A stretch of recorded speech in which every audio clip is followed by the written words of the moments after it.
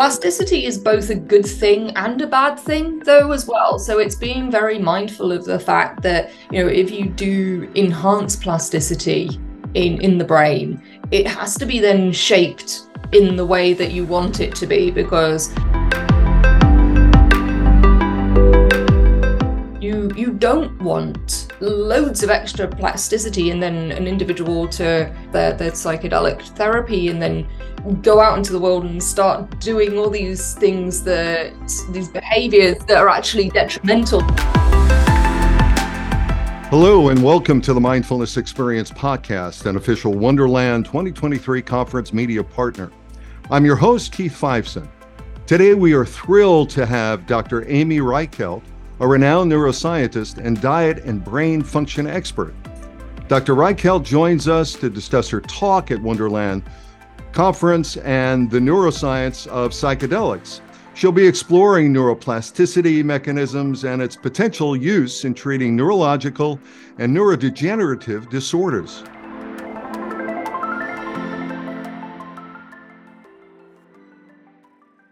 Welcome, Dr. Reichelt. Hi. Hey, good to speak with you, Keith. Can I call you Amy? Yep, that's perfectly fine. Amy, I am just so excited that you're here, and I know you've had a really busy morning, and we've had to go ahead and coordinate this, but it's really so important that you're at this conference, and the work that you're doing is so important because it's really helping to advance the area of neuroplasticity and the area of psychedelics, and really helping people to go ahead and show up. So I'm wondering if you can tell us a little bit about your talk and what you'll be talking about at Wonderland. I know you'll be talking about something about designing the future self, which is wonderful because for me, that really means sort of envisioning who you are and then moving into the space of actualization, right? It's where have I been? Where am I now? Where am I going? And then using, the tools at hand to do that.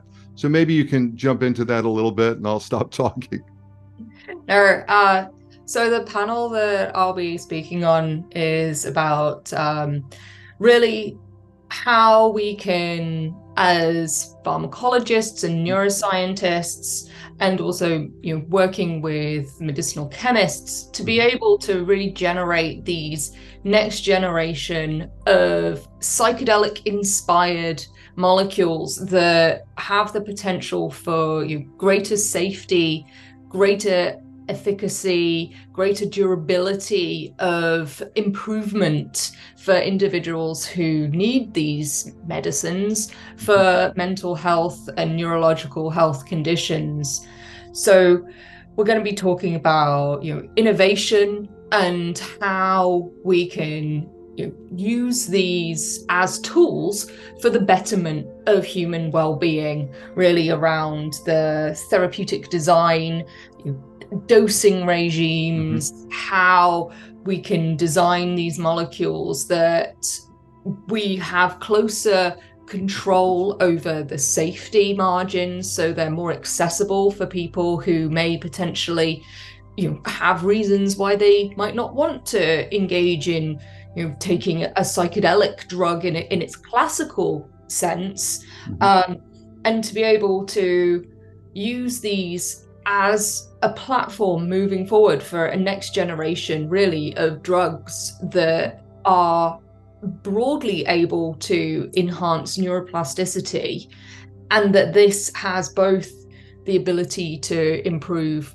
quality of life for individuals who have mental health conditions, knowing that disorders such as major depression have a component which is really underpinned by the reduction of neuroplasticity, but then also in potentially also neurological disorders or neurodegenerative disorders where individuals are, the brain is basically experiencing stressors inside the brain as opposed to external environmental stresses, and that we've seen from really exciting neuroscience emerging that these molecules have powerful capacity to both propagate synapses, so the connections between neurons, to grow new neurons, and then also to start to quash the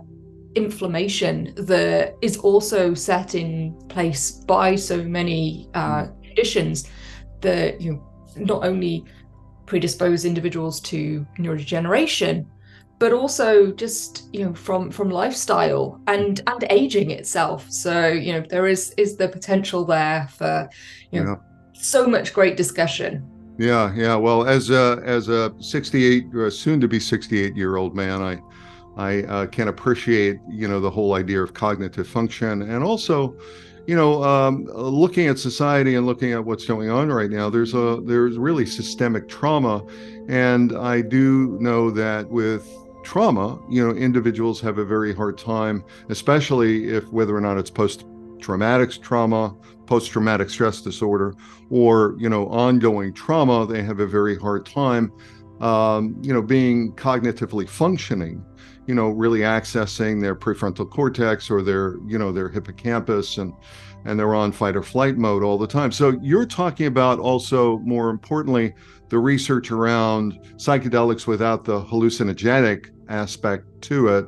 And I'm wondering, is that sort of as a what the research is around that and the benefits around that, if you're looking at psychedelics without the hallucinogenic quality, and really what happens, from a neurological perspective for individuals, where everyone's familiar with SSRIs, and we know nothing's really changed in that area. 50% of it, the efficacy rates aren't really that high. So I'm really wondering your thoughts around this, and what this actually means in terms of the benefits.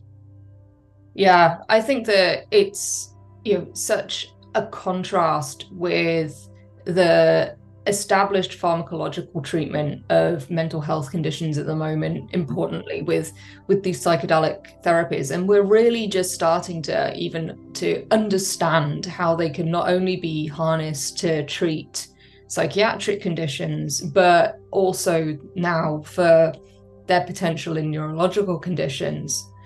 So as you were saying about SSRIs, I mean,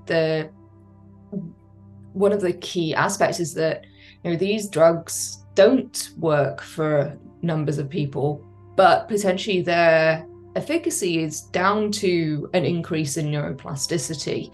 But it's much weaker than we can see with studies looking at psychedelics and the 5-HT serotonin 2A receptor agonists, that they are able to propagate this very widespread increase in cortical plasticity. So this whole neurogenesis, the whole interconnectivity of the brain versus the numbing of the brain, is what I'm hearing you say. Yeah. So, and I think that there's really, it's two parts of a whole. So we have this hallucinogenic capacity of these drugs, and that hallucinogenic capacity may be ideal for individuals who are going through these deep-seated traumas and reasons to unwind how they have come to these psychiatric conditions, and that's obviously really essential when then integrated in with the psychedelic assisted therapy. So in the integration sessions where you're working with your therapist, who can start to delve through these thoughts and feelings that may have been undercovered and pushed away into the deep into the psyche, and these have becoming re-emerged in your brain. And in neuroscience we say that there's a phenomenon called reconsolidation, which is where you take a memory that's already been instilled and consolidated into the neural networks of your brain, and then it becomes activated again through the process of reconsolidation, then new information can be built into that already established memory. And then that can influence your behavior going forward. So you have a very traumatic memory full of emotion, but it's that reframing of the memory and understanding that plasticity is essential for that entire process of reawakening the traumatic experiences or the memory, and then also consolidating with new information put into it. So there's that aspect that I see as being essential with the potentially with the hallucinogenic drugs, the psychedelic drugs. However, there's still evidence that the plasticity process is that really key element, and that if drugs are working without that hallucinogenic capacity, but still invigorating neuroplasticity mechanisms, then that creates a way that people can potentially utilize these newer drugs without that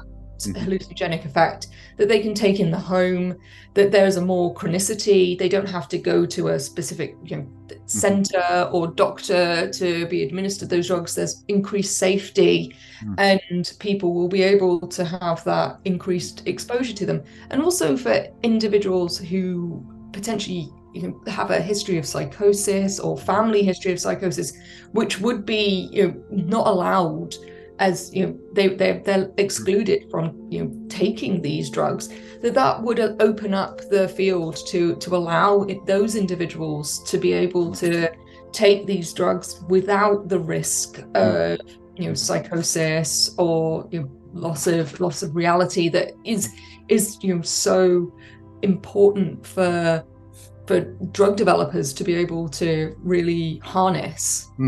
So it's so funny because, and it's wonderful everything you're saying, because I got a couple of images in my head, which is sort of like, the idea of trauma being implicit or explicit, and how much trauma is implicit. So we have the emotional feeling to it, but we don't have the narrative and we don't have the words. So it's sort of like a ball of thread, right? And what I hear you saying is the ability to quiet down the default mode network, allow the individual to go ahead and do some deep work, or at least understand what their traumas are, to get some narrative around that, and then to take that thread and to sew something different, to sew a different story, a different narrative, so that it's more explicit, so that that individual can then accept themselves, be present to whatever their present story is, whatever their narrative is, and then use that non-hallucinogenic as a way to just be present, and to go ahead and be buoyant during their day, and to go ahead and face the world in a different way. Does that resonate with you in terms of my feedback? Did I get it right? I think that we understand now that plasticity is both a good thing and a bad thing, though, as well. So it's being very mindful of the fact that if you do enhance plasticity in the brain, it has to be then shaped in the way that you want it to be, because you don't want necessarily loads of extra plasticity and then an individual to have their psychedelic therapy and then just go out into the world and start doing all these things these behaviors that are actually detrimental. Hugging the gas station attendant. But and I also think around like the default mode network as well. I mean, there's research now. I know that it's very closely involved in mind wandering, and that it's obviously from studies that with neuroimaging that have shown that there is this taking the default mode network offline a bit more. But I see the default mode network in the brain as being really important. Like it's a switch between the salience network and the attentional network, and so it's also a very plastic network in itself. So it's important in terms of that it's exercised in a way that you switch constantly between different networks of the brain that are important for your daily function, and that if your brain is stuck in one mode, too much, and it's, you know, like a muscle, it increases, hypertrophies. So you know, like when you see tennis players and they've got one arm bigger than the other because they exercise that side so much more than the other. But it's the balance, it's getting that back into homeostasis and having, you know, a more even playing field in the brain, and, you know, being able to use these neuroplastogens, psychoplastogens to rebalance aspects of neuron networks, and build up those networks that may be hypotrophied. I don't know, you know, the ones that are less exercised, and, you know, trying to restore that into the brain. Right. So what I hear you say is certainly, you know, and I've heard people talk about the default mode network sort of as our ego center, right? You know, it's the area that really helps us to manage and control our lives in a way that, you know, we can function in the world, right? And then, you know, what I hear you saying, it's okay to take that offline, but you need that. You know, you may need that offline to go ahead and do some deep work where you go into your subconscious mind and you start looking at what happened to you when you were 2 years old or whatever, you know, but you need to come back and you need to then have that reframe, as you said, which then allows you to integrate or activate the changes that you see in, you know, through the medicine. You know, and I'm wondering, you know, when you look at psychedelics and this whole area of, you know, neuroplasticity and the brain, you know, how is that going to possibly lead to treatments for this neurological or generative disorder area? I mean, is it like microdosing? Will people need to take, you know, a little bit every day? You know, what are your thoughts around that? Because a lot of people might think that, you know, this is just another SSRI. You've got to take it every single day. You know, this is something that, you know, it's not like one and done. But I'm just wondering, from your view, as a because as a psychedelic assisted therapy provider, I'm very focused on the structure of the setting, and, you know, the integration and the activation areas. I think it's okay for psychedelics, certainly for some folks in a sacred environment or however they're using them. But, you know, the safety and the efficacy rates are very important from my view. So how are we going to use these psychedelics to go ahead and help individuals change their lives? And what are your thoughts around, you know, the structure around that specifically? Yeah, it's something that I think about so much of the day, in terms of being able to understand how, you know, a neurodegenerative disorder is set up and in the brain. So that I think of that as being, you know, it's a continuous process, that it's not just going to be halted through medication. It's, you know, as it stands, the importance is that, you know, we can have these neurodegenerative conditions, they're ongoing, and medications are coming in, and the function of the medication is to either start to reverse damage that has been done, or to, you know, stop damage going forward. And with psychedelics, I can see that their utility would be in boosting plasticity that may help with compensation around, you know, damaged circuits, damaged neurons, you know, helping the brain to adapt and rewire more rapidly to be able to compensate for damage that has been set up. As I was saying, that they have this incredibly potent anti-inflammatory capacity. We need to do still more experiments to understand whether or not that, you know, extends into the brain in as potent a way as previous studies have shown, particularly in, you know, peripheral tissues. And again, a lot of those studies were conducted, you know, in tissues and cells and mice. Whether or not those actually then do translate through to humans is important. I would like to see in terms of my own personal preference, I think it would be great for individuals who have neurodegenerative conditions or neurological conditions that these are detected early, and it's a way of like halting the further progression. And it could be that you have your dose of your psychedelic inspired drug every month. It may be a 6 month treatment, in the same way that people are having certain treatments with biologic agents. You go into a clinic and you have your infusion. I think learning a lot from how the new Alzheimer's drugs have been useful as well, in terms of the amyloid, the pathogenic amyloid pathologies that are setting up. Again, these are infusions where people are going into a clinic and having that. And I would hope that there would be the option that even individuals don't have to go into a clinic, that these are things that can be administered at home, because I think it's that provides the accessibility for individuals further.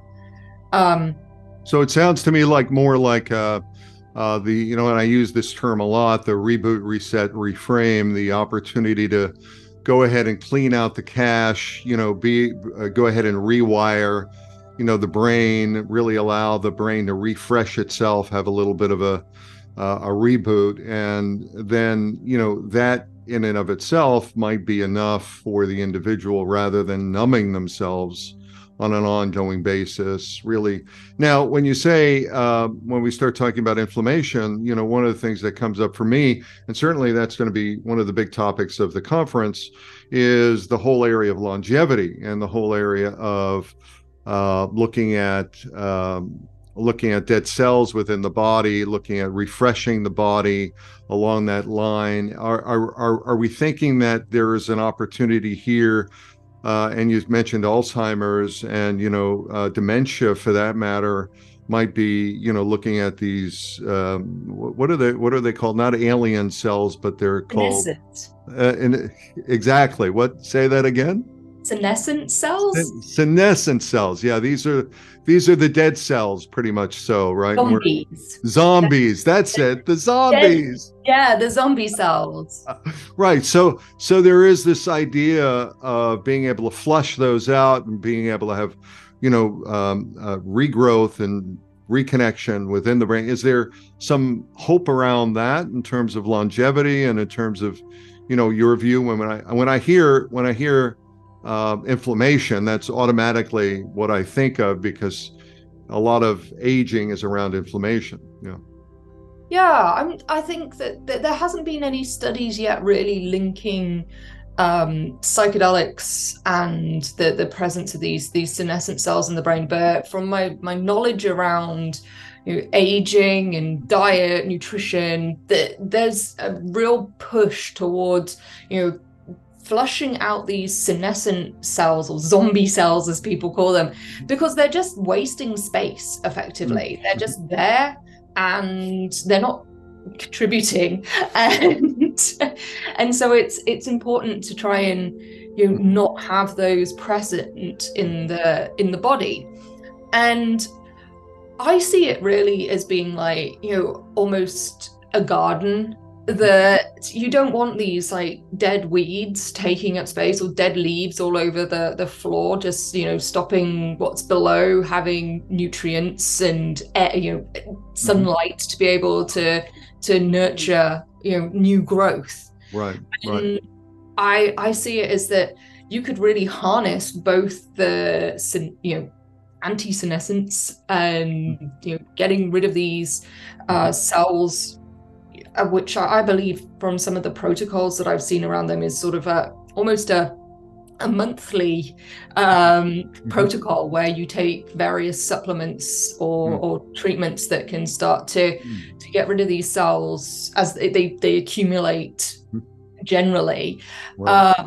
So taking those and then having fresh pastures almost to tilled soil ready to grow new. You're using all of my analogies here. I've got our life is like a garden. You've got to put down a lot of manure. You got to dig it up, make sure you use it as fertilizer. Then you got to seed, feed, weed, and grow Yeah. your garden, and you got to continue to do that. So, yeah, wouldn't that be great? And sign me up for that monthly cleanse. I'm Yeah, and then we can think about psychedelics as maybe being like Miracle Grow. They're the fertilizer. We've already got the love neurons that. there, but helping them to sprout new connections. Or in the case of in the hippocampus, there's been studies, at least in mice and rats, that have shown that neurogenesis is actually enhanced by the treatments with DMT in particular, and you get this birth of new neurons that are really highly plastic and ready and willing to integrate themselves into new neural circuits and encode new memories.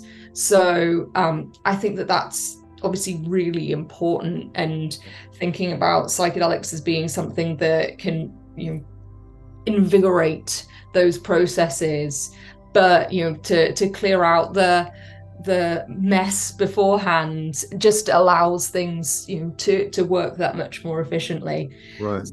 Well, I've added Miracle Grow to my to my analogy, and to be able to flush the garden and to be able to go ahead and reinvigorate it with a little bit of Miracle Grow on a monthly basis. I love that. That's really great. But I do see, and I'd like your focus on this, your view on this, because what we're talking about is still very, it's very controversial in a lot of areas, and I know there's a lot of challenges, that need to be addressed. What do you see as some of the, challenges that do need to be addressed, and, how are we going to how are we dealing with them? Because I do want to recognize. Roland Griffith just passed on. He was an amazing man who really spearheaded a lot of the work on Johns Hopkins in terms of research and development. And, he's actually helped normalize a lot of the acceptance in this area. But, what is your view of some of the challenges, to use this monthly, if you will, if I went back to that grow, what are the challenges that individuals face? Because we're at a very crucial time in terms of the renaissance, in terms of the growth. And I do feel that we're not far away from mainstream, but we're still not there. Can you give some perspective on that? Yeah, I think one of the main challenges is really faced at the moment with the clinical trials, that we're trying to run rigorous clinical trials with these compounds that haven't been really clinically investigated in this kind of way. So it's almost like the standard for a clinical trial to be accepted by the FDA is a different format to which these drugs are able to provide. It's like the issue with blinding. So a gold standard randomized clinical trial is that there's double blinding, which means that neither the investigator nor the subject who's volunteering for the study knows what treatment they are receiving. But if that treatment basically functionally unblinds itself due to its inherent properties of being potently hallucinogenic, you have no blinding. And it's almost like then FDA, who are in the way, the gatekeepers to allowing these therapies and drugs to become mainstream, have to reevaluate based on like a whole different playbook. So it's a rule. It's like playing two different games. So their FDA is used to playing basketball, but we're coming in and being like, oh hey, so this isn't going. Yeah, we're going to play baseball, and it's very complex in that way. And also so let me get clarity on that. So what you're saying is that the playbook, if we will, if we're using that game analysis, if the playbook for psychedelics that have a hallucinogenic quality to it is different than the playbook that would use psychedelics without that hallucinogenic quality, and that both of them are double blind. So, but there's a different thing that we're looking at specifically with the non-hallucinogenic quality than we are with the hallucinogenic quality. Did I get that right, or help me to understand that a little bit more? In general, just looking at, I mean, if we think about the psychedelics without the hallucinogenics, they won't suffer from the same blinding issues as the psychedelics with hallucinogenic capacity. The issue is at the moment that our FDA is tailored towards medications for approval of these clinical trials. These medications tend to not have hallucinogenic capacity. Right. So what they're looking for in terms of their gold standard of a clinical trial cannot be reflected in a clinical trial conducted with a classic psychedelic or ibogaine or ketamine, for example, because of this inherent property that they will induce hallucinations. And therefore, how do you blind that in an individual? There's been various, niacin as a placebo, or giving people, just negating how you want to. So you're clearly hallucinating. You're clearly in that process. So how are you going to double blind that? It's you can't, is what I hear. Yeah, and I think that means that the classic psychedelics. I mean, the research that's been done with for example, compass pathways is the most far down the line of with their synthetic psilocybin. They're really paving the way. And they're like pioneering how to run these clinical trials with these hallucinogenic drugs, because they're facing all the challenges along the way, because they're meeting with the FDA, and the FDA is saying, oh no, you've got to do this, and this is the standard that we're looking for. And that's been a really big challenge, and means that it is in fact also slowing down how rapidly these drugs can, even with breakthrough potential, get approved then to allow general access to them through prescription. So I think it's really like going into a new frontier. And importantly as well, it's that you've got the blinding issues, you have the drug itself, how currently, if they're being investigated for mental health disorders, that you have such a robust therapeutic aspect to it as well. So you're seeing improvements even in the placebo group, because again, they're getting such great support in terms of the integration sessions and meeting with their therapists. And I think that even with studies of Mike Bolgenschultz's studies with the alcohol use disorder and psilocybin that again, you're seeing improvements in both groups. So even your control group is showing improvement. So well, you've got two therapists on. The requirement is for two therapists in the room. I mean, that is in and of itself, having that kind of attention and having that opportunity to go ahead and work through whatever issues you have, you'll see some improvements. But I think your point is well taken, because I don't know how sustainable, the FDA has these requirements for two therapists in the room, certain amount of number of sessions before, after, so on and so forth. But when you get down to the one therapist, how are you going to afford the treatments for these, especially when you have 6 hours in some cases, if you're, depending upon what you're using, ketamine an hour, psilocybin 6 hours, MDMA 4 to 5 hours, exactly, so how do you negotiate these things? And I think there's got to be a more stable more stable way of doing it. And I think your point being is that that's slowing down the efficacy rates or the acceptance rates, and the legalization quality. But yet at the same point, we do have that huge stigma where you've got a large part of society that still thinks that these are evil. Never the mind that ibogaine is now shown to, help with opioid addiction. Or, there's Kentucky has put $42 million into a study. There's a whole bunch of stuff that we can kind of point to. But these are real ethical considerations in deciding, what other kind of ethical things do you see kind of in this particular space that really need to be looked at?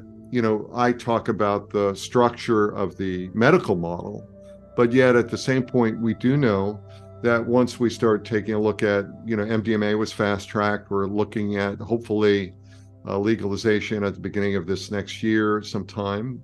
But at the same point, there's a whole underground market, and there's still not a lot of education around a lot of this. So I'm wondering what your thoughts are around that, because, I'm on an Instagram account. If I put anything out there on psychedelics, suddenly I've got people who are friending me that are selling psychedelics. Like that's weird. It's just strange. Yeah, totally. And I think that, some of the ethical considerations really lie in the accessibility when even these hopefully FDA approval, just the cost to insurance companies. Like, will insurance companies actually support the cost of these treatments? Because, as we were saying, there was so much involvement of in terms of the time involvement of the therapists and individuals having to be present. That's a large burden price-wise on somebody's, when it comes down to their hours. And then if it only becomes accessible at these very high prices, will insurance companies support them? Beyond that, for individuals, potentially veterans, will their insurance cover their therapies?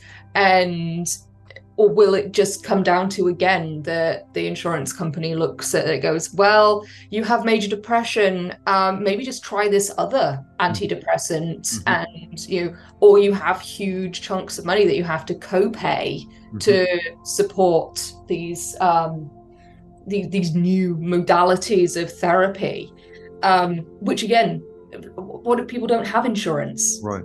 Because you can't work, because you've been, crippled by PTSD, or depression has led to loss of job and other ailments that prevent you from accessing healthcare.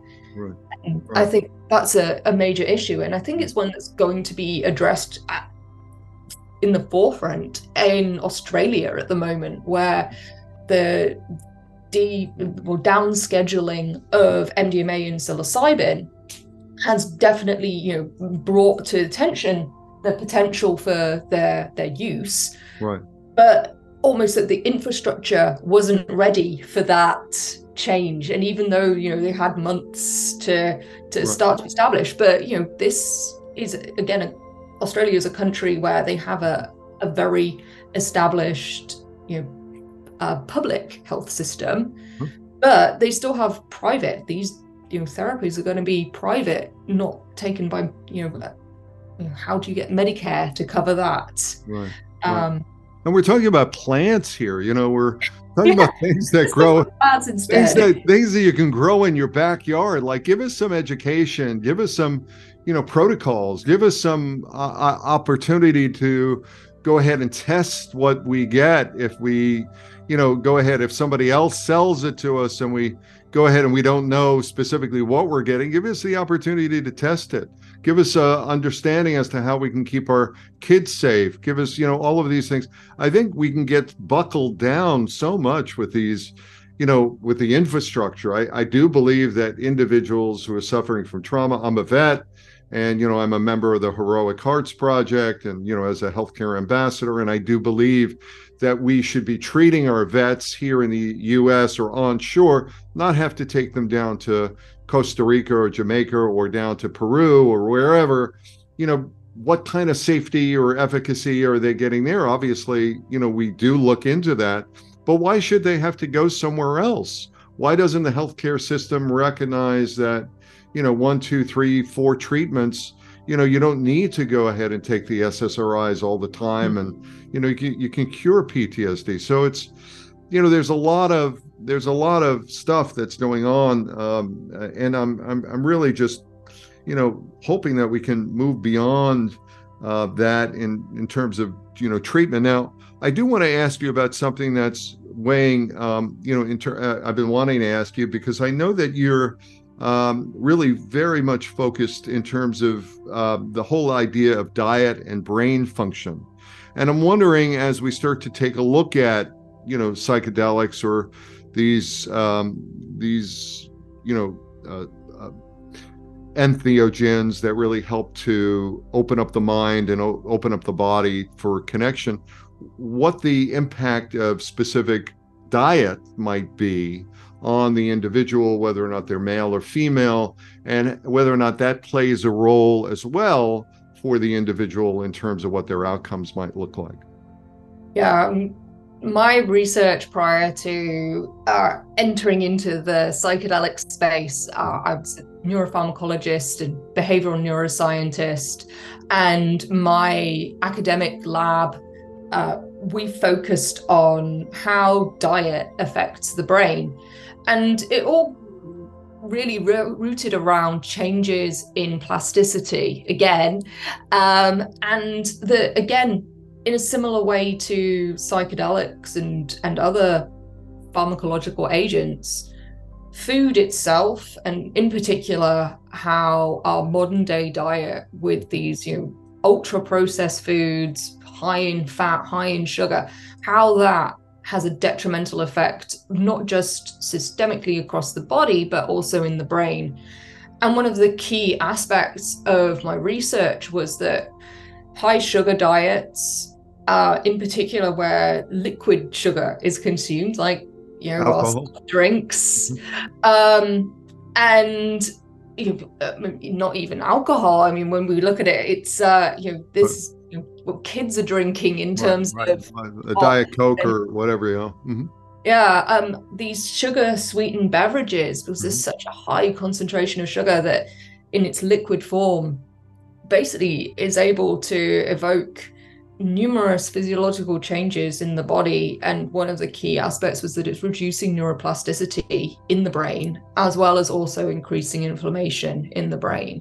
And these two go hand in hand to impact on cognition, particularly around systems in the brain that are essential for decision making, attention, our executive functions in the prefrontal cortex, and also our hippocampus, which is the memory center for encoding new information coming in and forming these new memories.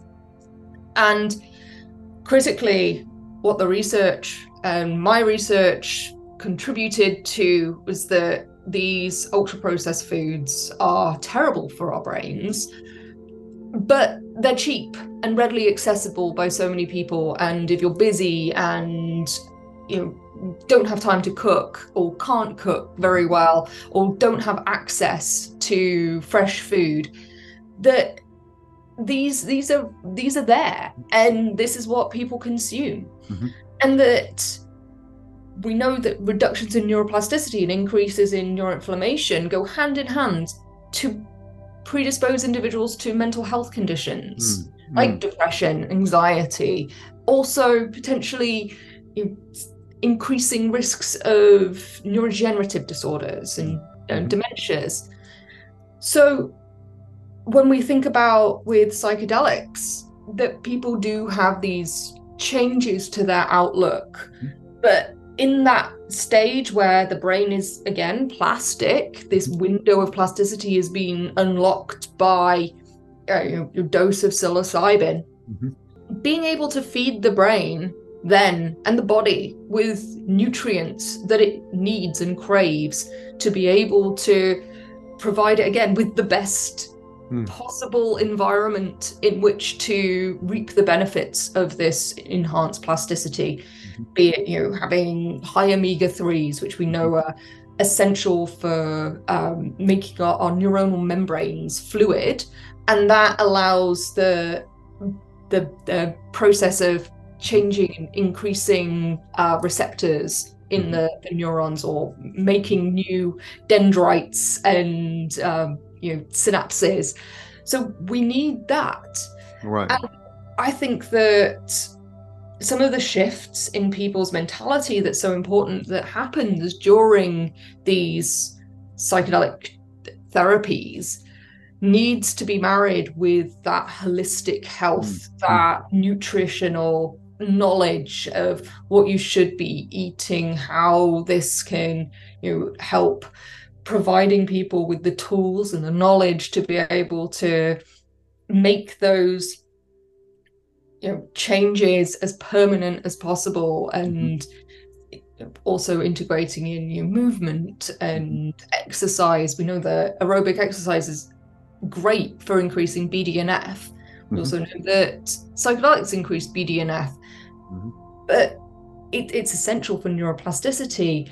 Right. And by then having these shifts in perspective, that an individual who's suffering from major depression, just for them to be able to get up in the morning and go out for a walk and eat a healthy breakfast, eat healthy foods. And I feel that the psychedelics are that catalyst that starts this process, but it's a process. It's not just a one and done. Your treatment's over, everything's fixed. It's not like that at all. Right. So there's this whole idea of setting, integration. Somebody goes into look at using psychedelics to go ahead and help them with some trauma, or go ahead and help them realign or reset themselves for a change in their life that they want to commit to, or they want to just actually work things through, if you will. They need that time. But to go through it, there's like that rubber band effect is what I'm hearing, is if you go through it, there is that, and you go back to eating bad food, whatever you're eating, and you go back to the old behaviors, then the impact or the benefits aren't there. Really the opportunity is, as you noted, when you're in that neuroplasticity moment, to be able to reset, reboot, reframe, and then activate those reframe, that reset that you're looking for, that reboot that you experienced into your life. That's so important. And food has a real play in that.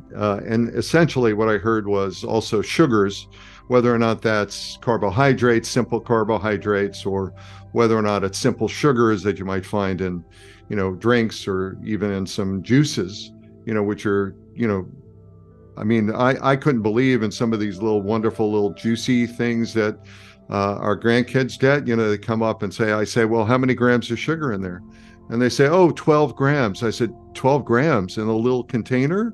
I said, no, 12 grams is, that's three teaspoons of sugar that you've gotten there. We're not, so it's everywhere, and it really does impact and throw us offline, and really cloud the brain and cloud the cognition, as you say. Let me ask you, as we start to wind down here, I'm wondering a couple of things. I'm wondering, what you see as the future of psychedelic research and where you think we're going. Obviously, you'll have your panel down in Miami at the conference, and we talked about the relationship between the diet and the brain. But also, in your own life, this is the mindfulness experience. I came into psychedelics through my practice of mindfulness. I tried psychedelics over 50 years ago. I have had that in my life over the years to go ahead and reboot, reset, reframe, and give me perspective. And here I am today. I do believe in a fully comprehensive lifestyle, which really incorporates mindfulness. have a practice, a mindfulness practice of yourself for yourself? Maybe you can share that, and also before that, obviously talk about where you think we're going, if you're okay with that. And I do want to get to how people can get a hold of you and find out about your research as well. So a lot there to unpack. Sorry. Okay, so future, I feel like there's going to be, a lot more in terms of, accessibility to psychedelics, but also I hope to see clinics becoming mainstream that aren't just you go in and have your therapy sessions and your psychedelics, but you have that support network around you as well of this is integrated into, you have lifestyle advice as much and coaching and support systems really there, and even having those educational seminars to be able to empower people to, when they're involved in, this is a much more holistic care setting than just, going in, having an infusion, or going in, having your psychedelic therapy, and then you're required 2 integration sessions afterwards, be it one immediately afterwards and one via Zoom. It's it's having these much more encompassing clinical spaces. And what really excites me as well is around, neurotech, and how there is so much emerging awesome neurotechnology that can not only enhance plasticity itself, but start to diminish neuroinflammation, altering inflammation in the body, and having that at hand as well to be able to be accessed by individuals to, again, assist with plasticity, shape that plasticity in the appropriate way for them. So be it that somebody, you could use transcranial stimulation or TMS, magnetic stimulation, where you're really altering the function of the brain at its most core level, and understanding, using functional neuroimaging as well, where the brain is potentially hyperactive or hypoactive due to the condition that an individual is experiencing, and then using both the psychedelics as the catalyst to get the plasticity underway, but then using stimulation techniques to shape it further to prolong the durability of the treatment, and having people being able to do these things in their own home, I think is really important as well. And for clinicians to be able to then track the use of these devices as well. So remotely, to have this sort of lifestyle modification aspect of being able to, as we sort of started, designing, the visualization, being in the simulation, flight simulation of your life, and then being able to actualize it. Wouldn't that be kind of cool? Yeah. If everyone could afford it, though.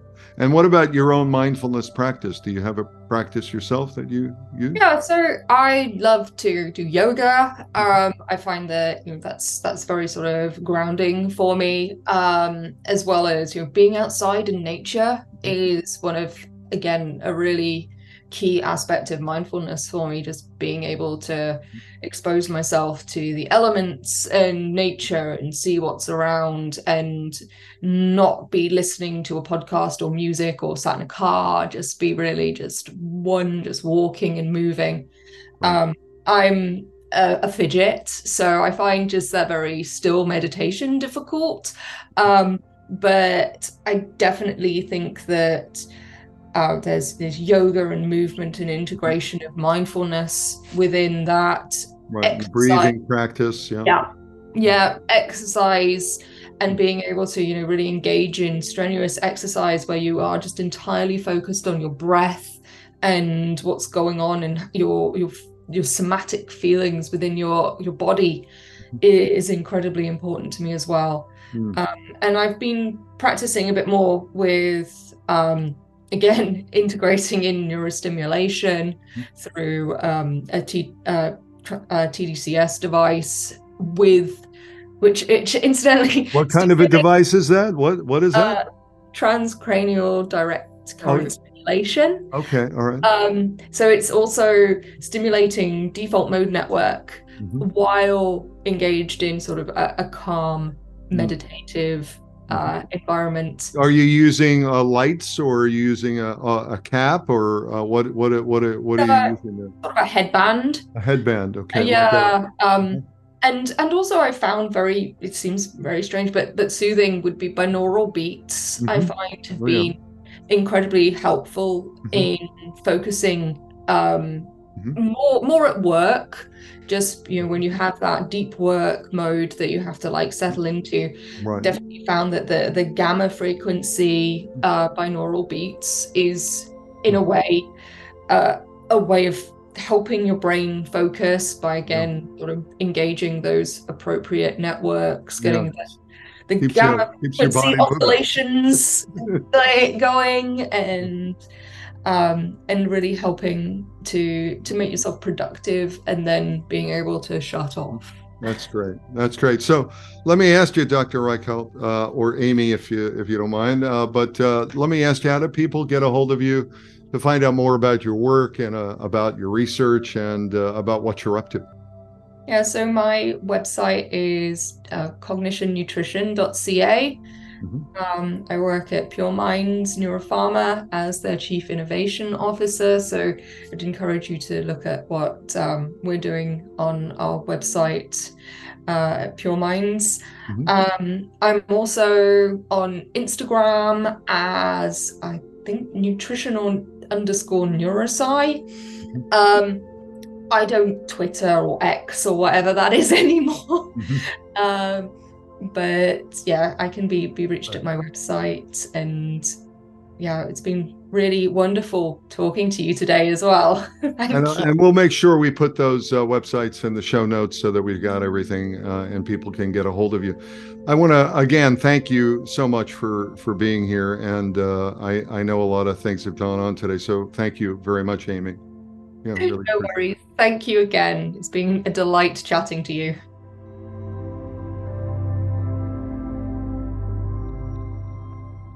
Thank you, Dr. Reichelt, for joining the Mindfulness Experience podcast and for sharing your insights on the fascinating topic of the neuroscience of psychedelics and its potential use in treating neurological and neurodegenerative disorders. We're thrilled to have you speaking at the Wonderland 2023 conference, and we encourage our listeners to attend the conference using the mindfulness code mindfulness20 for a 20% discount of the registration cost. We wish you all the best in your future research endeavors, Dr. Reichelt, and for everyone else, stay mindful.